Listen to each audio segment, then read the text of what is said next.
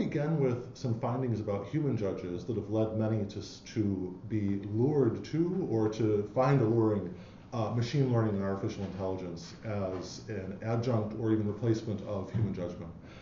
Then what I want to do is I want to sort of talk about the larger legal tech movement that I think is often based on theories of disruptive innovation and automation that I think I want to contest. Then what I want to argue, and this is really the core of my remarks today, is that there is a great deal of excitement and marketing now for legal technology and disruptive innovation in the legal academy and other spaces. Almost simultaneously as that movement has been gaining strength, there's another parallel movement called algorithmic accountability.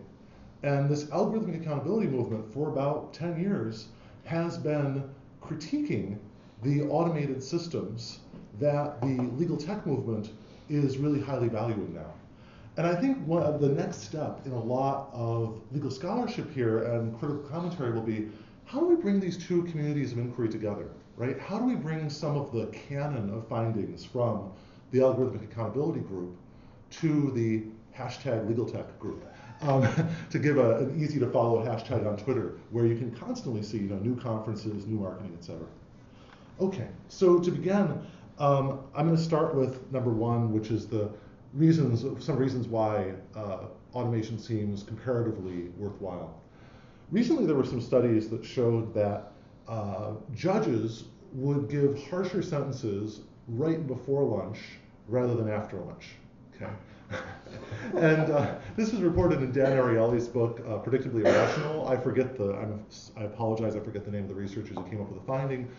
But this was seized upon by many folks that really believe in advancing legal technology to say, look at very important decisions made about how long someone spends in prison affected by these ephemeral and really troubling aspects of the judgment. There was an even more damning study more recently about what I would call the sad football fan judges, which is American football. But there are judges, I think, in Louisiana who, after LSU lost a football game, would give harsher sentences, particularly to minority defendants. Just a terrible finding, right? Very troubling finding. Now, in the rule of persons not machine paper, what I say is that we need to be open as attorneys in the legal profession to this type of data about judgments and the potentially extraneous influences on judgments, right? Because we should be getting constant feedback, just as Maria was talking about the performance of the legal system. But unfortunately, I think a lot of folks in the disruptive innovation community sort of seized on this. There's a podcast called The Weeds in America, sort of this very, I think, insightful, often in-depth podcast, which seized on this and said, maybe we just need automatic sentencing, or just we need to process the facts into a computer. Which, by the way, if we think about the sentencing guidelines in the US context and all of the controversy over judges' discretion in those, and the grid in the context of Social Security disability determinations, there are sort of little steps toward like rulifying versus standards in law, right? That could lead us toward really finding this alluring.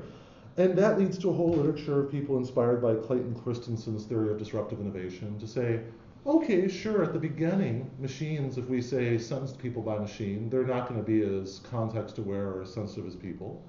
But eventually, if we commit to this project, then they're going to meet human acuity and then exceed it, right?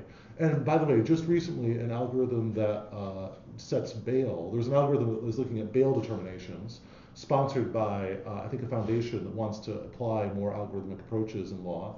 And it turned out that this algorithm was better than judges at predicting from a certain corpus of data whether the person who was getting up for bail was a flight risk or not.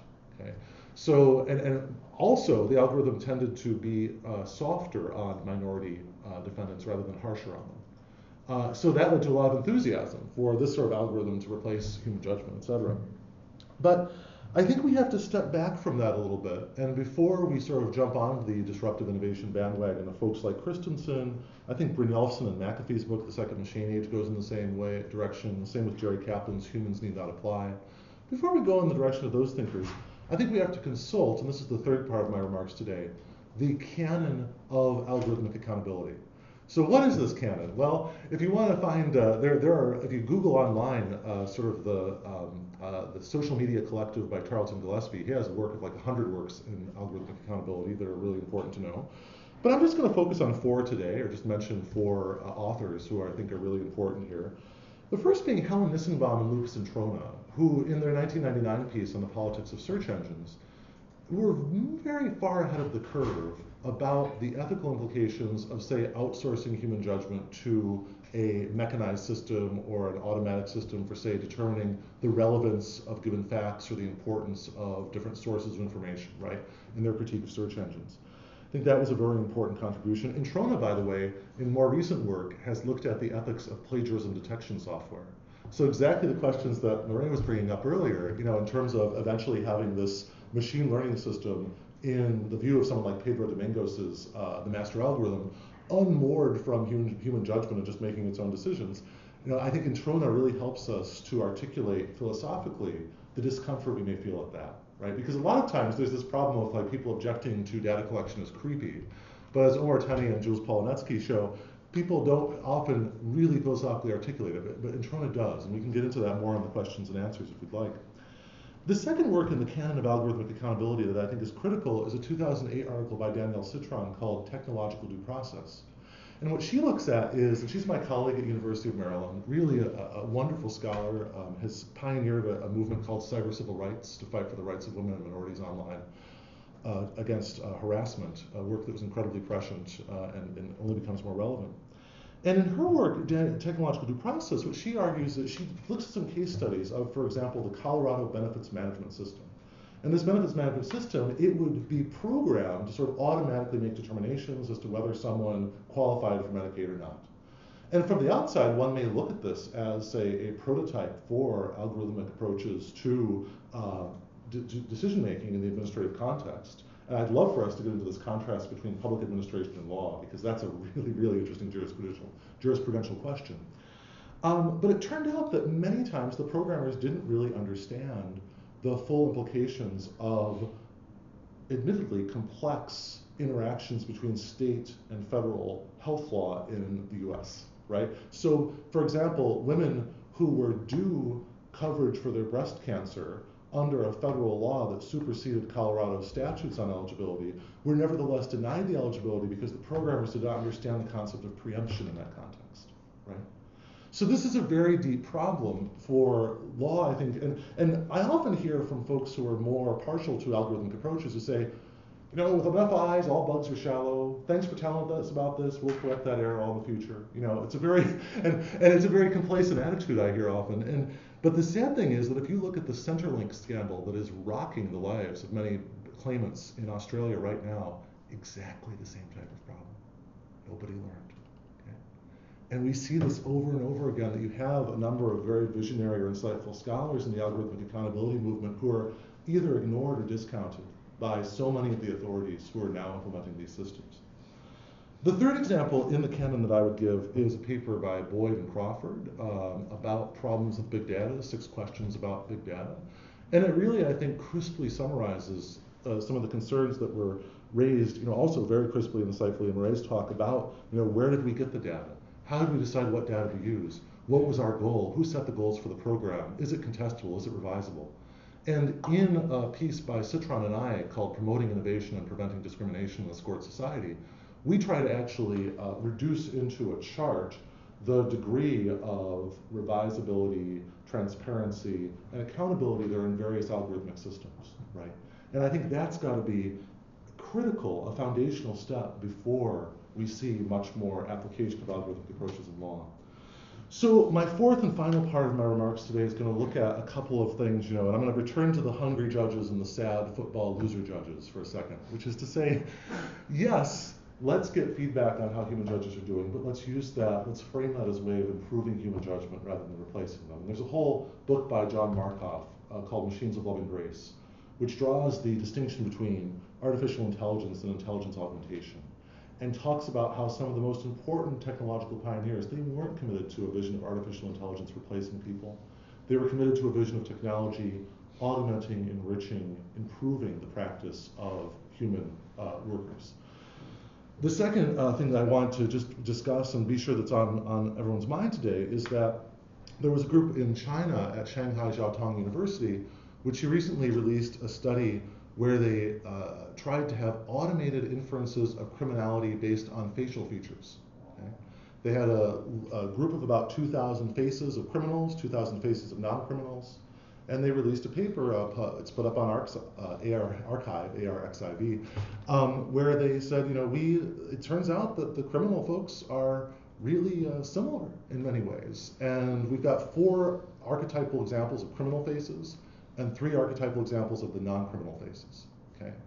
And what I thought was really amazing about this is they said, and because it's a machine doing the classification, there's no human bias to this. So and I forget, who was the criminal phrenologist, Lombrosa? Who's that?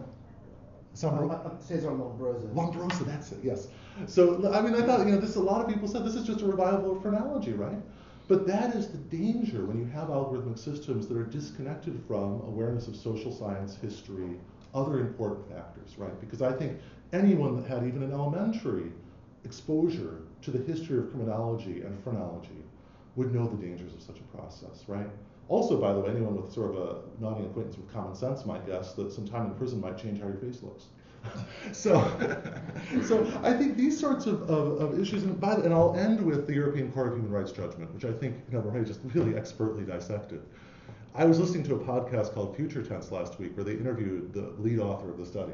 And what was astonishing to me was all of the journalists who got the study seized on it as, we, almost ripping a page out of Andrew Abbott's book on the professions, saying, we now have the superior knowledge of computer scientists displacing those pesky lawyers, right? This was the study, right? Because oftentimes, and I have a whole section in the book I've written on automation recently that talks about sort of journalistic biases in presenting these findings. But when they interviewed the lead author in Future Tense, he was extremely humble. He said, I only see this as sort of a stopgap measure to help the court deal with prioritizing which cases it wants to hear, because they get flooded with cases. So maybe this would be some small way of dealing with case processing priority, okay? By the way, even there, I have a lot of reservations about it, right? Because one of the foundational flaws of such an approach is that whenever you try to apply natural sciences methods to the human world, if you model something in the natural world, it can't change its behavior to react and to outwit you, right? If I model the movement of the moon can't change how it orbits in order to disprove my theory or to take advantage of my theory. People love doing that, right? People do that all the time. And that goes back to, my inspiration in all this work that I do is Charles Taylor. And it goes back to Charles Taylor's foundational insights in his responses to a lot of American AI researchers in the 1960s, in the explanation of behavior and philosophy of the human sciences, both volumes. And so I think that this is one of the, it's really critical for us to know that this effort has to be sort of cabined by, and I think informed by, jurisprudential insights, social scientific insights, and all directed with an aim to augment extant human professionals rather than to replace them.